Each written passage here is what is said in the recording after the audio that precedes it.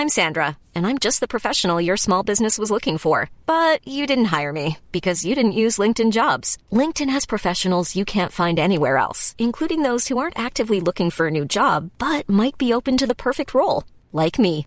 In a given month, over 70% of LinkedIn users don't visit other leading job sites. So if you're not looking on LinkedIn, you'll miss out on great candidates like Sandra. Start hiring professionals like a professional. Post your free job on linkedin.com/people today. Burrow is a furniture company known for timeless design and thoughtful construction and free shipping, and that extends to their outdoor collection. Their outdoor furniture is built to withstand the elements, featuring rust-proof stainless steel hardware, weather-ready teak, and quick-dry foam cushions. For Memorial Day, get 15% off your Burrow purchase at burrow.com/ACAST and up to 25% off outdoor. That's up to 25% off outdoor furniture at burrow.com/ACAST. Ready to pop the question? The jewelers at BlueNile.com have got sparkle down to a science with beautiful lab-grown diamonds worthy of your most brilliant moments. Their lab-grown diamonds are independently graded and guaranteed identical to natural diamonds, and they're ready to ship to your door. Go to BlueNile.com and use promo code LISTEN to get $50 off your purchase of $500 or more. That's code LISTEN at BlueNile.com for $50 off. BlueNile.com, code LISTEN. Germany is totally controlled by Russia.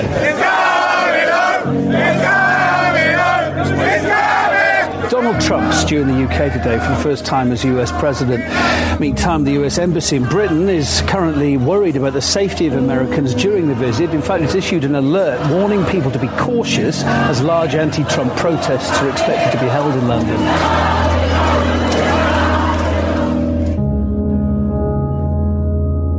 July has been an extraordinary month in Britain and America. You've had the fervour of England's progress in the World Cup, the President of America siding with Vladimir Putin over the FBI. Brexit has taken yet another left turn with the resignations of Johnson and Davis. And whilst Donald Trump had tea with the Queen, 100,000 Brits protested his very presence and flew a blimp over Parliament to mock him. As a special relationship gets less special, the Mid-Atlantic podcast sees the other side. I've been producing this podcast since 2013, with Mid-Atlantics trying to analyse the news from one side of the Atlantic from the perspective of the other, and it's never been more needed than now. My regular co-hosts include Salon senior political reporter Amanda Marcotte, journalist and writer Mick Wright from GQ, The New Statesman and The Daily Telegraph, Oxford academic and best-selling author Chris Kotuna, and emergency communications expert Doug Levy, and Alice Thwaite, the founder and editor-in-chief of the Echo Chamber. In recent episodes, we have covered the threat or the promise of a second referendum on Brexit, the crumbling special relationship between the US and the UK, and how sporting success and failure play into national identity. And we've even looked at the gulf between Russia's politicians and her people. If you want to share my passion for Britain and my wonder of American politics and culture, why don't you go and download the Mid-Atlantic podcast today?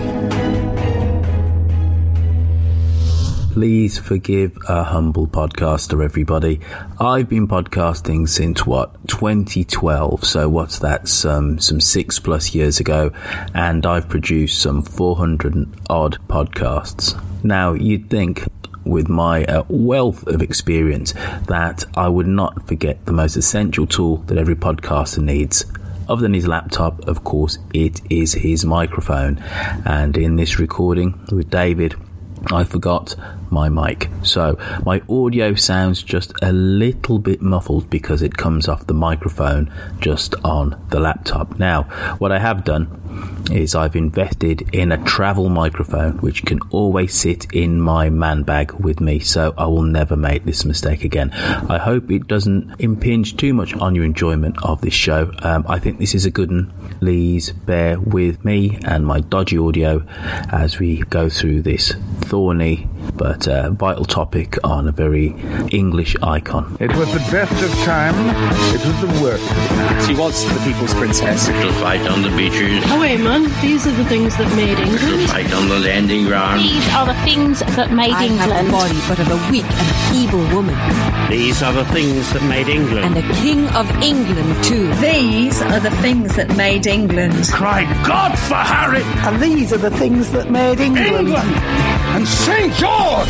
These are the things that made England. Hello everybody and welcome to The Things That Made England. The idea of this show is to decide on what things make England the way that she is. The country that, despite it all, we feel lucky to be part of. Every week, one of us, that's David and I, pitch an idea to the other to be designated as one of the things that makes England distinctive. David, what a tortuous week we've had trying to record, eh? It hasn't been easy, Rod. I blame you. Why? Well, actually, because I don't want to blame myself. Well, actually, it has primarily been my fault. Well, that is because you do all the work. But, it's just easier to blame someone else than me. Talking about blame, sir. Right. Oh, yes. The person who, well, the thing, if you're in the shape of the person I'm nominating this week, is someone who is blamed for fundamentally changing the fabric of our nation. Oh, yes. Is that Dennis Amos, the famous Warwickshire opening batsman? No, he didn't have such an effect on the whole country. He changed my life. He didn't. Well, he might have changed yours, but not many other lives around him. But Margaret Hilda Thatcher. Maggie Thatcher, the milk snatcher. Now, she served as a Prime Minister. Never heard of it. You have, David. And I know you have strong feelings about her. Right, now, not feelings for her, could I just say? Oh, that's made me feel quite ill. Well, go on. I'm going to say up front that politically, I don't hold much of a candle to this woman.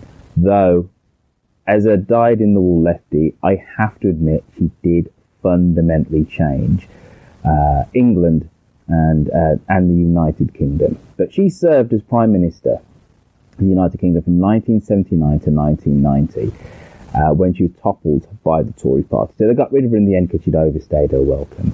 She was the longest-serving British Prime Minister of the 20th century, and of course the first woman to hold that office. And the first woman to hold office, such high office in the Western world, if you discount Golda Meir in Israel. She was the most divisive political figure of the 20th century, passionately loved and hated in equal measure. Her legacy is still somewhat debated. Dubbed the Iron Lady by the Russians, and she became an ism in her own lifetime. And she became an ism before Reaganomics, which was, dare I say, a grubby copy of Thatcherism. We're coming to the moment of decision. As the tumult and the shouting of the last few weeks die away, and you sit at home wondering what to do on Thursday, I can well imagine you saying to yourselves, if only the politicians would be quiet, if only we could sit peacefully for a few minutes and think about our country and its future and the decision you are asking us to make. I know how you feel. The decision is crucial. The problems facing Britain are very grave. I can't remember when our people have approached an election quite as thoughtfully as this one. It's been a wonderful campaign for you. Congratulations. Thank you very much. How do you feel at this moment? Very excited, very aware of the responsibilities. Her Majesty, the Queen, has asked me to form a new administration, and I have accepted. It is, of course, the greatest honour that can come to any citizen in a democracy. I know full well the responsibilities that await me as I enter the door of number 10, and I'll strive unceasingly to try to fulfil the trust and confidence that the British people have placed in me and the things in which I believe. And I would just like to remember some words of St. Francis of Assisi, which I think are really just particularly apt at the moment.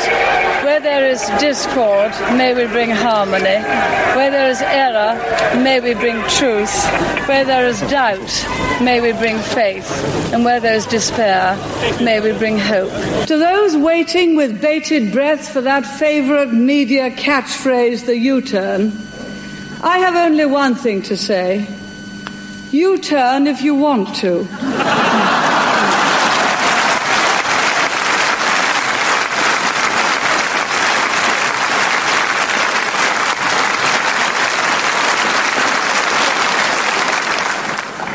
The ladies not for turning. I give way to the honourable gentleman. There is no doubt that the Prime Minister has in many ways achieved substantial success in the economy. There is one statistic that I understand is not, however, challengeable, and that is that over her 11 years, the gap between the richest 10% and the poorest 10% in this country has widened substantially. That's right. How can she say at the end of her chapter of British politics that she can justify many people in a constituency such as mine being relatively much poorer off, much less well housed, and much less well provided than it was in 1979? Surely she accepts that is not a record that she or any Prime Minister can be proud of. Mr. Speaker, all levels of income are better off than they were in 1979. But what the honourable member is saying is that he would rather the poor were poorer, provided the rich were less rich. That way you will never create the wealth for better social services as we have. And what a policy! Yes, he would rather have the poor poorer, provided the rich were less rich. That is the Liberal policy. Yes, it came out, he didn't intend it to, but he did. I give way to the honourable gentleman. I'm extremely grateful. The Prime Minister is aware that I detest every single one of her domestic policies and have never hid that. And I think that the honourable gentleman knows that I have the same contempt for his socialist policies as the people of East Europe who have experienced it have it for theirs. I'm most grateful to the Prime Minister.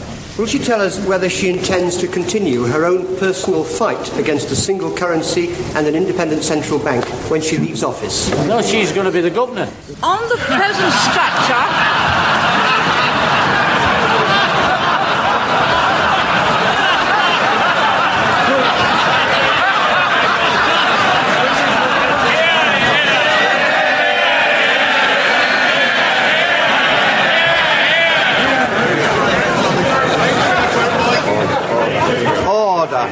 The Prime Minister.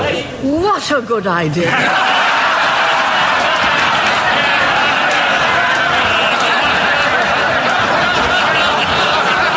I hadn't thought of it. But if I were, there'd be no European Central Bank accountable to no one, least of all to national parliaments. Because the point of that kind of European Central Bank is no democracy, taking powers away from every single parliament and being able to have a single currency and a monetary policy and an interest rate which takes all political power away from us. As my right honourable friend said in his first speech after the proposal of a single currency is about the politics of Europe. It is about a federal Europe by the back door. So I'll consider the honourable gentleman's proposal. Now, where were we? I'm enjoying this.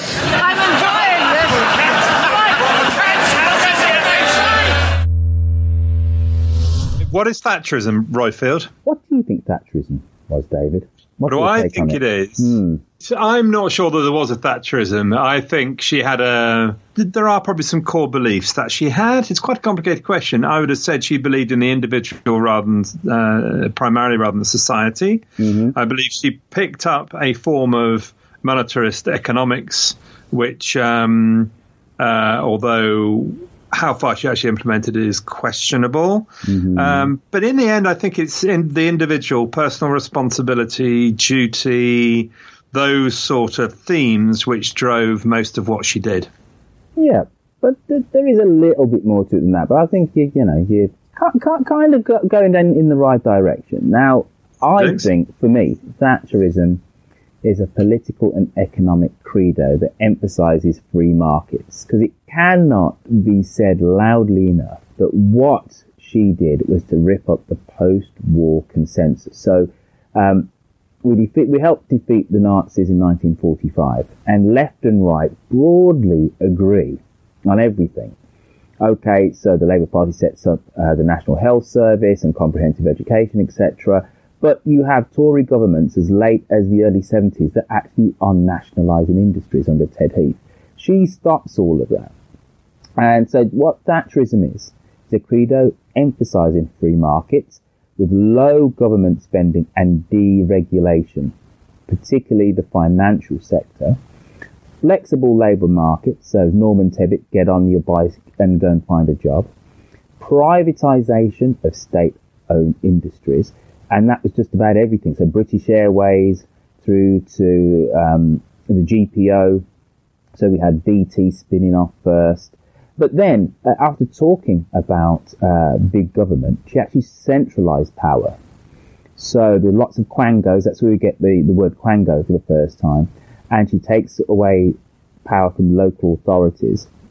Because if you remember at that time in the early 80s, all the metropolitan counties were, in inverted commas, loony left. So you had the GLC in London, you had Greater Manchester, you had the West Midlands Authority over here in Brum, etc. And they're all run by the Labour Party. She gets rid of those. She has a war on unions. And of course it's tax cuts for everybody, but biased for corporations and the rich, and then with a little bit of nationalism thrown in. You know, she was a flag waver. So I think you put all those things together and you've got Thatcherism. Sounds very good. Sounds much more comprehensive than mine. Now, what did she do? She remade British politics. As I said before, destroying the post-war political consensus. She pushed the Tory party rightwards. And it's almost like a misnomer to call her a conservative, because she was anything but conservative. She was ripping everything up and kind of starting again. So, and what she does is reject traditional Toryism, which is kind of this one nation, soft right kind of view of noblesse oblige and squires and all of that kind of malarkey. And she, paternalistic, yeah. Absolutely. And she kind of models the Conservative Party as the party of the small thrusting businessman. It's the you've done well and you've gone to grammar school type of thing, but you come from humble beginnings. And she kept on saying that she was a grocer's daughter. That was her thing. It was all about simple economics, derived from the fact that she came from a grocer's daughter. And this is the reason why I think she needs to go into the cabinet as an English icon, as much as I kind of loathe her legacy, is because what she does do with this remodelling of the Tory party is to help stoke English nationalism. And the Tory party really becomes to be seen as an English party, because even though she wins 3 general elections, 79, 83, 87, the Tory party continuously losing seats in Scotland and Wales, though she has thumping majorities in definitely 83 and in 87. And this is off the back of her strength in England. And it kind of at that point that, yes, the Scottish Nationalist Party was founded well before she became Prime Minister, but it's very much is a minority party in Scotland, that they get wind in their sails by saying we are anti-Tory. And you start to see the fraying of the union really during her premiership, because Scots just go, we are not like the English. We don't want all this deregulation. We don't want these attacks on kind of government spending.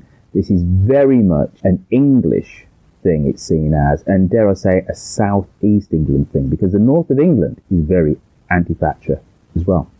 Are you with me so far?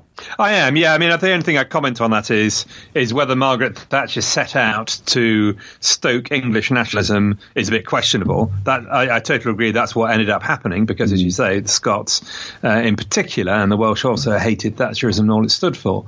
But I'm not sure. I remember her, being particularly, she was very British, actually. I think she felt very strongly about the Union, but a small point. No, I'll completely and utterly agree. And when she waded into the troubles in Northern Ireland, it very much was as a British Prime Minister trying to uphold the Union. She never saw herself as an English nationalist, but the effect of her politics was so divisive that's in effect how the Scots, and to the Welsh to a much lesser degree, saw her. Wales is a much more kind of complicated issue in all of this. But I think if you speak to any Scottish nationalist worth their salt, they always point to the 1980s under Thatcher as where the Tory party gets cleaved away from Scotland, really. And they see the... Yeah, I mean, I totally agree about the outcome, as I say. It's just that I'm not sure that was necessarily her intention. No, absolutely wasn't.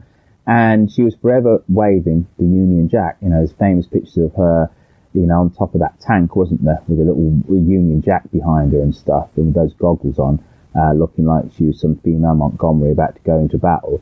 And yes, she saw herself as a British icon. The Scots saw her as an English icon. And now we have a devolution in Scotland, and we have the Scottish Nationals Party being by far the largest party in Scotland. And some 3-4 years ago, Scotland almost left the Union. You know, you can trace this all the way back to Thatcher. May well do again. Absolutely. So yes, accepted. All right. So she was elected as. Do you want me to say something useful? Yeah, please do. Okay, because so your proposal is to put Thatcher into the cabinet as something which has made England. So my attitude towards Margaret Thatcher, Roy Hood, have you ever read a book, the best thing about which is actually the title, by I think it's Malcolm Bradbury, called "Eating People is Wrong"? No. Okay, because this sort of sums up my attitude to Margaret Thatcher. Eating People is Wrong is it's a very funny book about the liberal dilemma, the inability of liberals, you know, the desire of liberals to hunt with the hounds and run with the hare, the inability to actually agree what is right and what is wrong, down to the point where the only things liberals can really agree on is that eating people is wrong. And actually, even that you might question. So I'm a bit like that with Maggie Thatcher. So personally, I found her utterly repulsive. I could not hear her voice without wanting to, you know, open a vein. I say repulsive, that's a little strong. But, you know, I came out in spots, hives, whatever. What is a hive? Anyway. And, you know, I hated all the poll tax riots. I hated that polarization of society. I hated that feel of the lack of compassion in the politics. And yet, you know, as a kid watching the news in the 70s, it was just dire. It was just dire. Even as somebody fairly young, the constant industrial disputes, the inability to do anything, you know, the continuing feeling of decline, and it was just horrid, actually, absolutely horrid. And I think we forget that at our peril. So there's this problem with Maggie Thatcher. Here is a person, if I looked back in history and didn't have any personal connection with her, I would say this is a person who, for good or ill, had incredibly impressive characteristics, incredibly determined. You know, her success in staying there for all those years, the amount of change she made, utterly exceptional. But there's quite a lot about what she did that I didn't like. But there's also quite a lot that I thought was quite necessary. So I have a problem with Margaret Thatcher. In terms of whether she should go in to the cabinet as somebody who made England, I mean, I'm not even going to pretend to argue. I might say that very often, I think, obviously, we identify individuals with change, whereas... And usually in history, you find a lot more continuity than there is change. And actually, when you look at economic policy, I think that's often the case. Actually, people say that they talked about monetarism. Actually, what she did wasn't anywhere near as monetarist as you might think. That you made the point about decentralization. She was all about get rid of government, and nobody did more to increase the amount of government than Margaret Thatcher, for exactly the reasons she said. She wanted to get rid of left-wing councils. You know, I think when we look back, we take the heat out of it, probably Margaret Thatcher will go down as somebody who wasn't quite as effectual as we think now, who didn't do everything that she said she'd do, but nonetheless, she changed the atmosphere of England forever, I think. Oh, absolutely. And I wanted to try and pull you to task about the late 1970s and the unremitting kind of bad news, and I can't. The only thing I would say about all of those politicians that were in power in Britain then was that the oil crisis in 73 and the onset of the 3-day week, that has a massive rupture in not just British politics, but actually in world politics. And that's where the American post-war boom, in effect, ends. Though, it's really interesting looking at the economic figures, as I did doing the research for this show, that the British economy, even though we have massive inflation in 76, 77, 78, 79, and inflation gets up to 18% in 1 year, the economy is still growing up until 1979. So even though we have the winter of discontent in 78, 79, we have apparently, in parentheses, unions out of control, we have inflation out of control, and we have to go to the IMF in 76 because Britain has run out of cash, our economy is still actually growing. Is that in real terms or? In all terms. I've looked at this left, right, and up and down. It's only in the last quarter of 79 when she's been Prime Minister for 6 months, then we go into recession, and it's something like a recession for 8 quarters. So it's deep when it happens. Yeah, and obviously because she deflated it in the middle of her economy, which is sort of a theory, isn't it? Absolutely. But what she does do, and you said this, is she absolutely changes the mood music. Though, and this is almost kind of lost to history now, she was, for the first 3 years, incredibly unpopular because she wasn't saying things that British Prime Ministers normally said. She was this divisive figure. She was going to war with bits of establishment think, but it was the war, wasn't it, the Falklands War, which actually saved her and actually really made her reputation. The fact that the Argentinians in April 1982 decided to go and invade the Malvinas, or as they would call it, the Falklands, as we'd call it, these possessions in the southern Atlantic. There's only 2,000 people that lived there, and Argentina had long coveted these kind of barren rocks. And they thought, and you think, well, it's absolutely. Yeah. I mean, that saved her. Her approval ratings are incredibly low, but she decides, well, we're going to recover these. There's no two ways about it. Most Brits have never even heard of the Falkland Islands. It's a roll of the dice by the junta. General Galtieri, that's it. His name's General Galtieri. They're having some problems in Argentina. They think we'll just go and grab these. We'll have sky-high approval in Argentina. The Brits won't do anything, but actually we do. And we recover them 2 months later. And it's the last echo of empire. We still are a global player. We grab them back, and she never looked back from there on. And she has this crushing victory in 1983. And then that's really where she then turns up the wick with the deregulation, the privatisation. She goes to war with Scargill, the leader of the National Union of Mine Workers. She starts selling off the council houses. That's when you get full Thatcherism, really, after 83. She just fiddles around with it beforehand.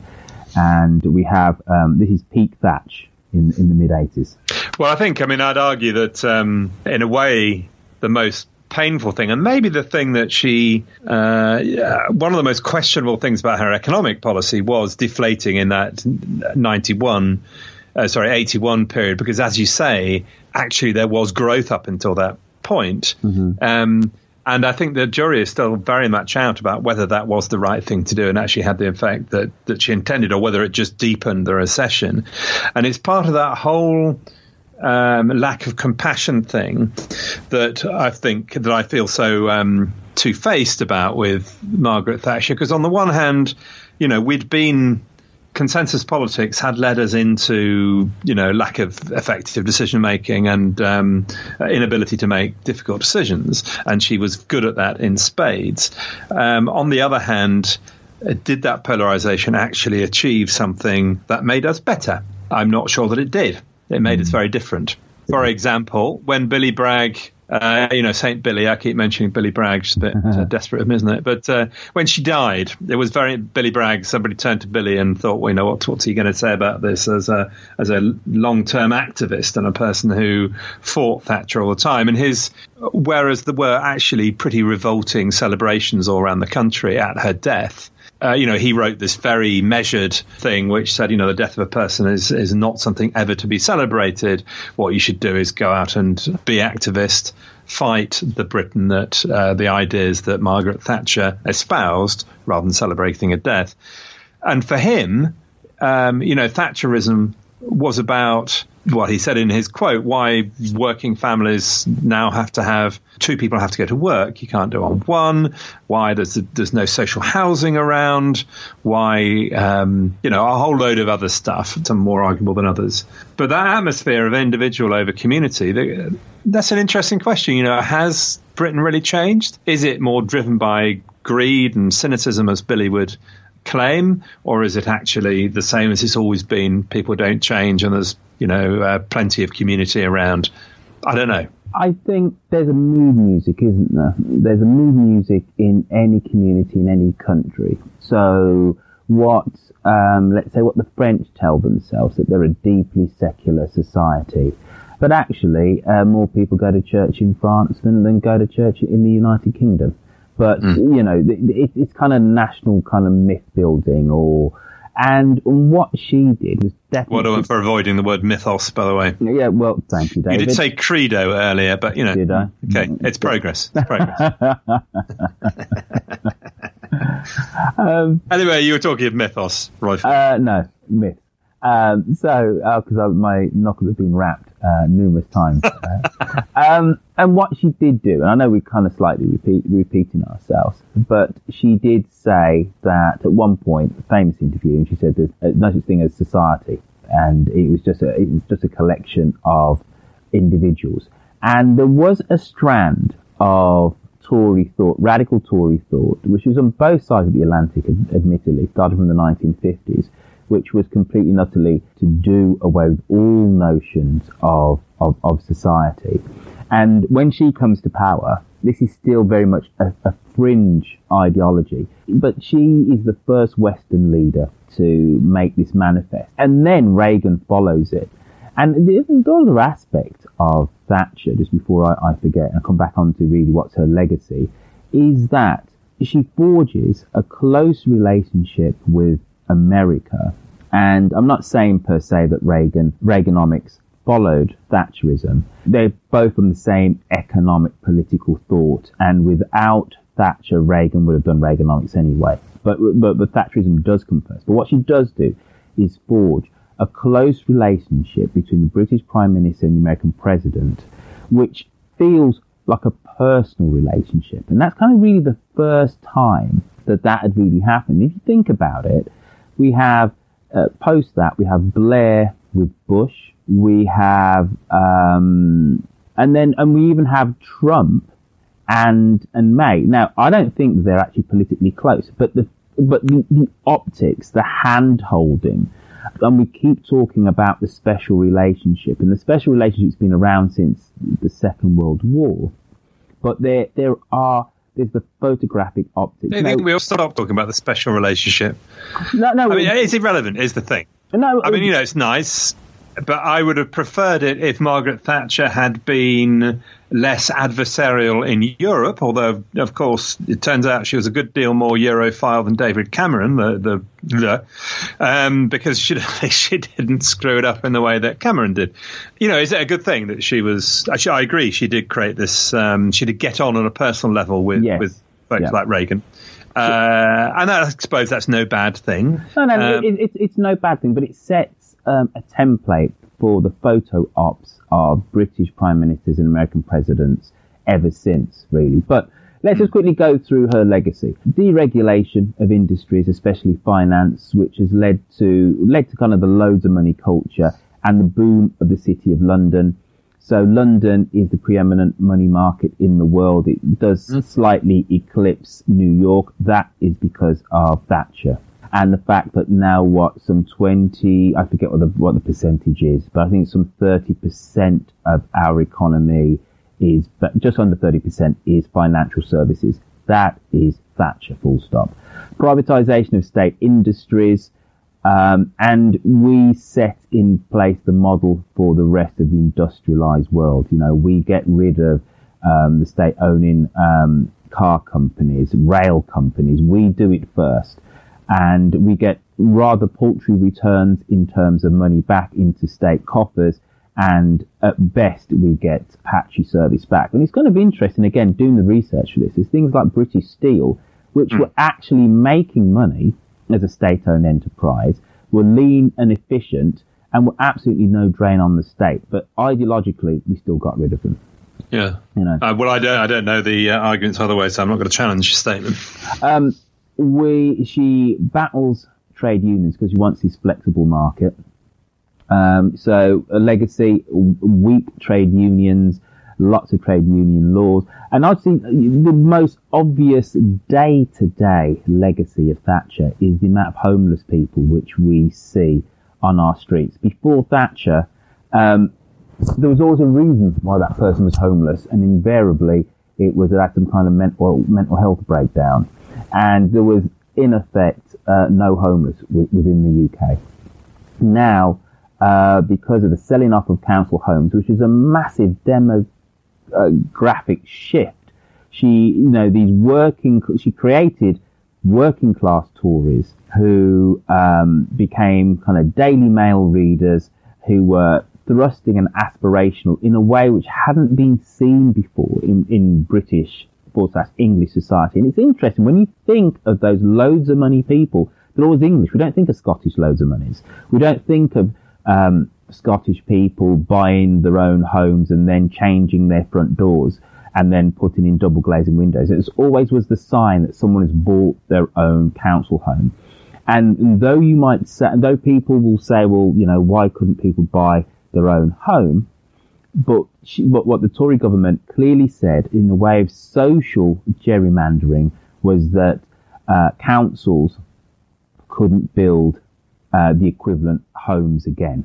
So, well, in terms of outcome, it's an interesting one because, you know, it's very easy to make a lot of very firm, definitive statements, and of course there are so many variables in these things. David, this is the thing which I'm actually firmest about. But go on.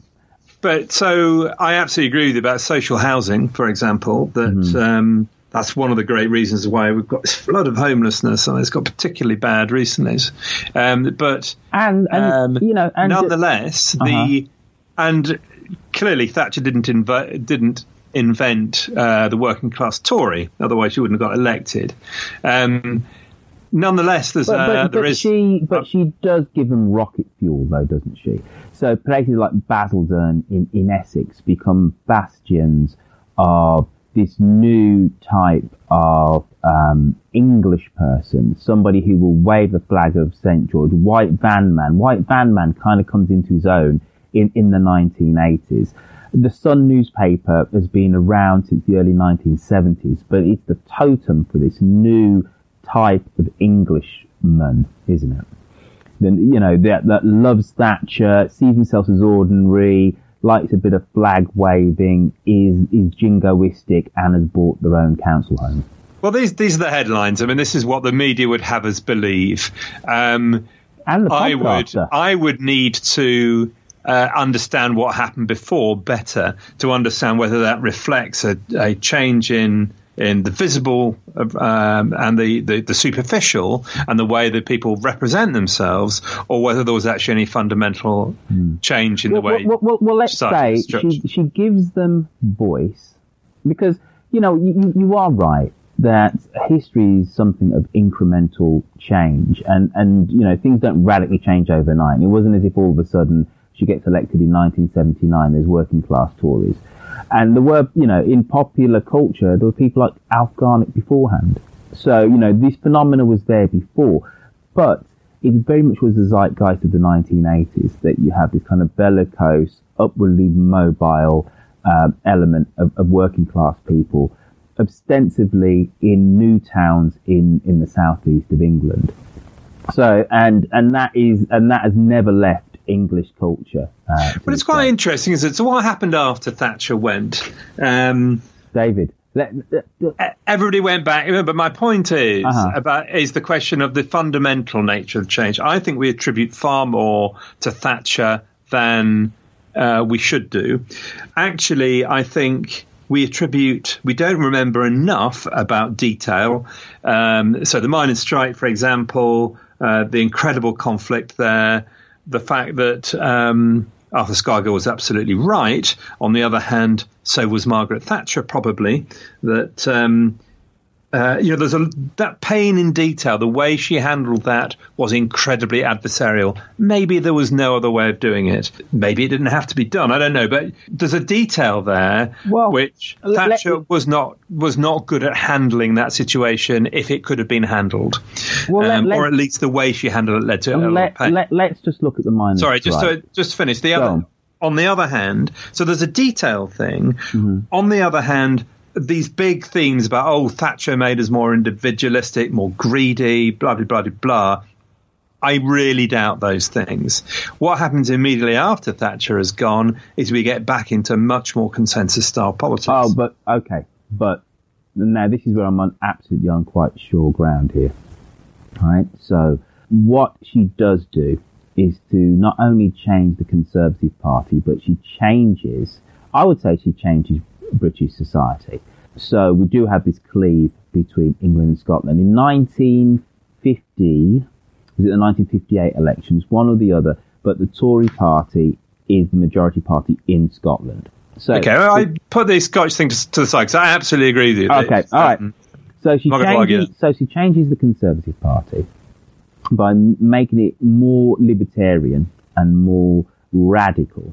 So it's less of a Conservative party and just a right-leaning party, a right-of-centre party. She gets rid of that old paternalistic... Absolutely. I'm going to start mentioning Rees-Mogg, aren't I? That sort of hideous old-style stuff. Yeah, absolutely. She calls them the Wets, doesn't she? James Pryor, people like that.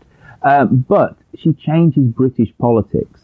Yes, the SDP is formed because of a leftward lurch of the Labour Party, but it's also because of a rightward lurch of the Tory Party that David Steele and David Owen want to create a more robust centre. And she changes British politics so much so that we don't, when we get Tony Blair in 1997, we don't reprivatise all of our state industries. We don't say we need more regulation on industries. We have a little bit more to do with finance, and then we take the Bank of England out of control by the government. But actually, we don't wind things all the way back, do we? By any stretch of the imagination. And the heir of Thatcher actually isn't John Major, it's actually Tony Blair.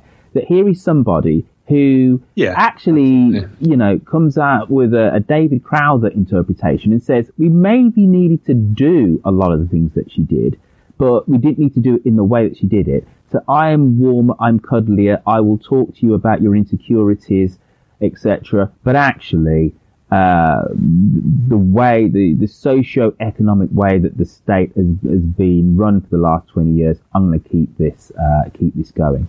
And that shows you how much of a legacy that this woman actually had, because the party directly opposite was fighting tooth and nail all the way through the 1980s.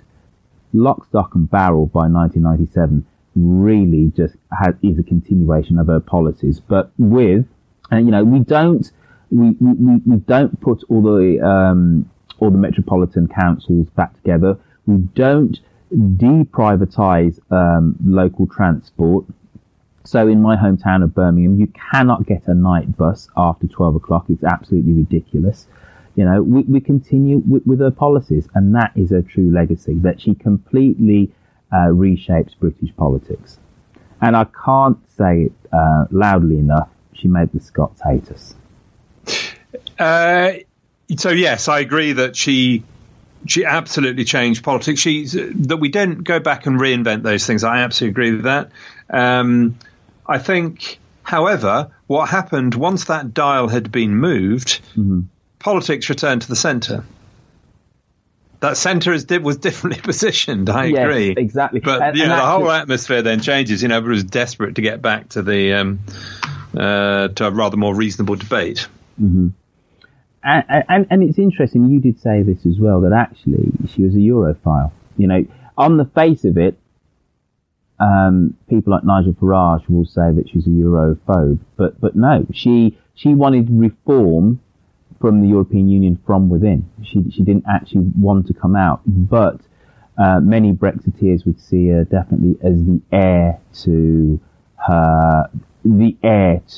their quest for moving us away actually from Europe. But her rhetoric was very aggressive, basically, wasn't it? And that's what the way Thatcher was. Her rhetoric wasn't collaborative. Actually, I think behind the scenes there was rather more sensitivity and collaboration going on. There's a little bit of Henry VIII in Thatcher. I thought you were exhausted with Henry VIII. No, not yet. It's been a year, you said, and I'm exhausted. We've got a vote going on the history of England right now, you see, and you when never stop plugging your own podcast, do you? It's true. Well, because what else is there? There's air, water, heat, power, light, and my podcast. Anyways, a little bit of Henry VIII in Thatcher, a lot of rhetoric, actually rather more sensitivity and ability to change and be adaptable than you might at first think. Anyway, it's a small point. What's your evidence of that? What's your evidence? Because it's hard. I think that was why she fell, actually, because she stopped reading the runes. She stopped being able to compromise, to work people into alliances with her. She was all, the power went to her head. She came utterly hubristic, and it was her way or no way. So the poll tax thing, going through with that was, the kiss of death for her, really, wasn't it? Absolutely. But I would say then that she wasn't somebody to compromise. But you said that behind the scenes that she did much more. And for evidence that she wasn't somebody to compromise, was the fact that the cabinet becomes a less important thing under her premiership, that she's much more kind of dictatorial, and cabinet power up until let's say 83, the cabinet, was a much more powerful body in terms of I'm the Secretary of State for transport or health, and you're kind of left to kind of get on and do what you had to do. But you look at the biographies of all of those Tory ministers in the 1980s, and they say she did wield a massive shadow over everything that everybody did, and that basically the cabinet was becomes more of a rubber stamp for what the Prime Minister actually although that is interesting, isn't it? I mean, you look at this is me, so I could be completely wrong about it. But think about the figures that we remember, the politicians that we remember after Thatcher, and compare them to the people that we have now, and think about their weight and reputation. The likes of Douglas Hurd, Geoffrey Howe, even Heseltine. Mm-hmm. Actually, these are people with some. Kenneth Clarke. When Kenneth Clarke spoke in Parliament not too long ago about Brexit, suddenly everybody sat up and listened. Thought, this is a guy who knows what he's talking about. So despite that feeling of dominance, and I don't deny that Thatcher drove the government and was nothing went on without her approval, as it were. Actually, the government was well served by some quite talented people, whether you like them or not. Norman Fowler, John Selwyn Gummer, we still about them. Norman Tebbit, her utter ideological Rottweiler. Yeah, what about? I mean, what's your point? My point is that we do remember them 30 years later. That this was a time of of Tory politicians, Tory cabinet members whose legacy and whose names actually do echo down through history in a way that when Tony Blair comes to power, yes, there's Gordon Brown, etc., and Claire Short, but we do not remember, the 10 others. Could just be us, of course, because I understand you're almost as old as I am. Yeah, that's very true. I've not realised that. You come across much younger. David, we talked about this before. David, exactly. We talked about this on numerous times, and each time you're always surprised when I say I'm like 4 years younger than you. Yeah. Yeah. Anyway, shall we? Yes. I think we're both in complete and utter agreement that. Yeah, hate it or loathe it. Hate it or loathe it. We need to put her in the cabinet. I might have a separate section in the cabinet. But that reflects my liberal inability to make a decision. It's appalling. I recognise it in myself. Very un-Thatcher-like. Very un-Thatcher-like. She's got to go. Very un-Thatcher-like. Very post-war consensus politics-like. Right. So in the cabinet she goes. David, after that mammoth discourse about a woman which neither of us actually quite like. So what I think we should do is absolutely kick our feet up and see what Fiona has come up with a social media roundup. Fiona here with the social media roundup for the Longbow edition. David proposed the Longbow as cabinet-worthy. Royfield refuted David's claim and stood by with a hefty set of keys and an argument against its merit. Then it was up to you to decide. So I'll take a shot and look at the poll. 73 people were for putting it into the cabinet, 8 people against, 5 people opted to sit this one out. All right, I told a little fib. First I'll look at the poll, and now I'll take my shot. Archers, knock your arrows. Draw. Fire at will. Archers? I said fire at will, not at Royfield. And the discussion. As usual, there are so many wonderful posts on the Facebook page that I can only offer a few of the highlights. Jan was very amusing, first scolding Royfield, then reminding us of the Battle of Towton. Battles of this era usually started with a to and fro between archers, Jan said. Finally, one side or t'other got hacked off with being turned into hedgehogs and sallied forth. There were many, many mentions of Robin Hood, but since my melting point is always children, it's Tiffany's post that caught my attention, as it came with a lovely picture, and she reminded us that pretending to be Robin Hood is still a big deal with the under 10 crowd. Ben said, having now actually listened to the episode fully, I think David's case is decisive, not because it was some kind of super weapon, but because of how it was incorporated into English mythology. Andrew was firmly on Royfield's side, concluding his post with, "Time has consigned the longbow to the past. Let it rest in peace." And on the other hand, Thomas said, "Without the longbow, this podcast would be called Things That Made France Junior." And Anthony, "Without the longbow, no Crécy or Agincourt, no Henry V's speech for Shakespeare. Put it in the cabinet all day long, though I'm sure it was the Welsh who did all the fighting." I do like the cut of your jib, Anthony. There are 107 more comments on the longbow alone, and every single post is worth a gander, especially the ones complimentary either to the longbow or to the Welsh. Not that I'm biased or anything. I'd like to draw your attention to the file marked Files on the left-hand side of the page, where under the heading File, David has posted a file which can be added to, by you, of all of the topics that have been suggested for the podcast, from Helen Mirren to the Prime Meridian and every hedgerow in between. It's a healthy list, but this is your page, oh listener, whose condition has been gentled. Feel free to make it overwhelming. Luke will be covering the Maggie Thatcher roundup. I know that my esteemed colleague already has wonderful plans, but please do try and overwhelm him. In a fortnight, the topic will be Magna Carta. Till then, stay in sight, but stay out of target range, and I'll leave you with my take on what we should do with Maggie. Knock arrows! Draw! Shoot! Thank you for that, Fiona. David, she's in Royfield. The Milk Snatchery. This one I forgot to say.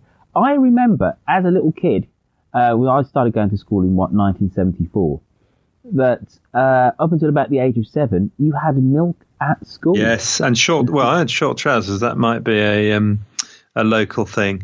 That wasn't obligatory in Birmingham to have a short trouser, but to have milk absolutely was. I remember milk, and we had straws in them. They were rather nice little bottles. Yeah, and blue straws. And I was a milk monitor. Were you? Do you know, yes, I never had any monitor. responsibility at school. Did you know? No. I was a milk monitor, and in my last year of senior school, I was a prefect as well. Were you really? So you're part of the establishment. So yeah, that is interesting, isn't it? So unlike our public personas now, you are in actual fact the man. Yeah. Well, I wasn't the man at school. I was very much a boy. You were a prefect. Yes, I was a prefect. I had the little badge and everything. Oh, yeah. God, I'm appalled. I was a stooge of the establishment. Yes, you were the establishment. God. Yeah. And there was I. But anyway, I wasn't a rebel. I just didn't have any interest in anything other than football, basically. And of course, I mentioned milk because, as I said at the very start of the show, before she became Prime Minister, she was known as Maggie Thatcher, the Milk Snatcher, because under Ted Heath... Forgotten that. Yeah, under Ted Heath, she was the Minister of Science and Education, and she stopped free milk going out to school kids in the early 1970s. There you go. The witch. There you go. All right, so enough about Thatcher. Yeah, let's say goodbye. In the next episode, the next exciting episode of The Things That Made England, David, what will we be discussing? I think we will be discussing Magna Carta. Oh, Royfield. God. I know it. I was thinking actually. We're establishing a pattern here, aren't we? You do, interesting, modern, cultural, political, modern things, and I do old farty stuff. Yeah. Quite apt. Old farty stuff. Yeah. I was born at the age of 45, obviously. Anyway, enough. We need to stop. And these are the things that made England. And St. George! These are the things that made England. A lot can happen in the next 3 years. Like a chatbot may be your new best friend. But what won't change? Needing health insurance. United Healthcare Tri-Term Medical Plans are available for these changing times. Underwritten by Golden Rule Insurance Company, they offer budget-friendly, flexible coverage for people who are in between jobs or missed open enrollment. The plans last nearly 3 years in some states, with access to a nationwide network of doctors and hospitals. So for whatever tomorrow brings, United Healthcare Tri-Term Medical Plans may be for you. Learn more at uh1.com. Imagine the softest sheets you've ever felt. Now imagine them getting even softer over time. That's what you'll feel with Boll & Branch's organic cotton sheets. In a recent customer survey, 96% replied that Boll & Branch sheets get softer with every wash. Start getting your best night's sleep in these sheets that get softer and softer for years to come. Try their sheets with a 30-night guarantee. Plus, get 15% off your first order at bollandbranch.com. Code BUTTERY. Exclusions apply. See site for details.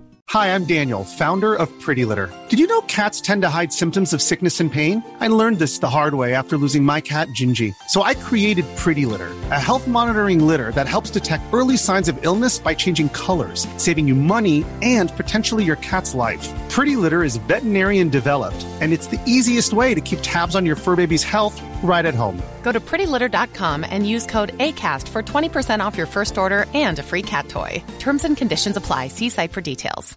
When you make decisions for your company, you look for the no-brainers. And if you have a lot of mailing to do, Stamps.com is the ultimate no-brainer. It streamlines your processes to make your business more efficient, which makes you less busy. Mail checks, invoices, legal documents, and everything you need to keep your business running with Stamps.com. Seamlessly connect with every major marketplace and shopping cart. Schedule package pickups and see your cheapest and fastest shipping options from different carriers. With rates up to 89% off USPS and UPS rates. And with the Stamps.com mobile app, you can take care of mailing and shipping wherever you are. Make the same no-brainer decision as over 1 million other businesses with Stamps.com. Sign up with code PROGRAM for a 4-week trial, plus free postage and a free digital scale. No long-term commitments or contracts. That's Stamps.com. Code PROGRAM.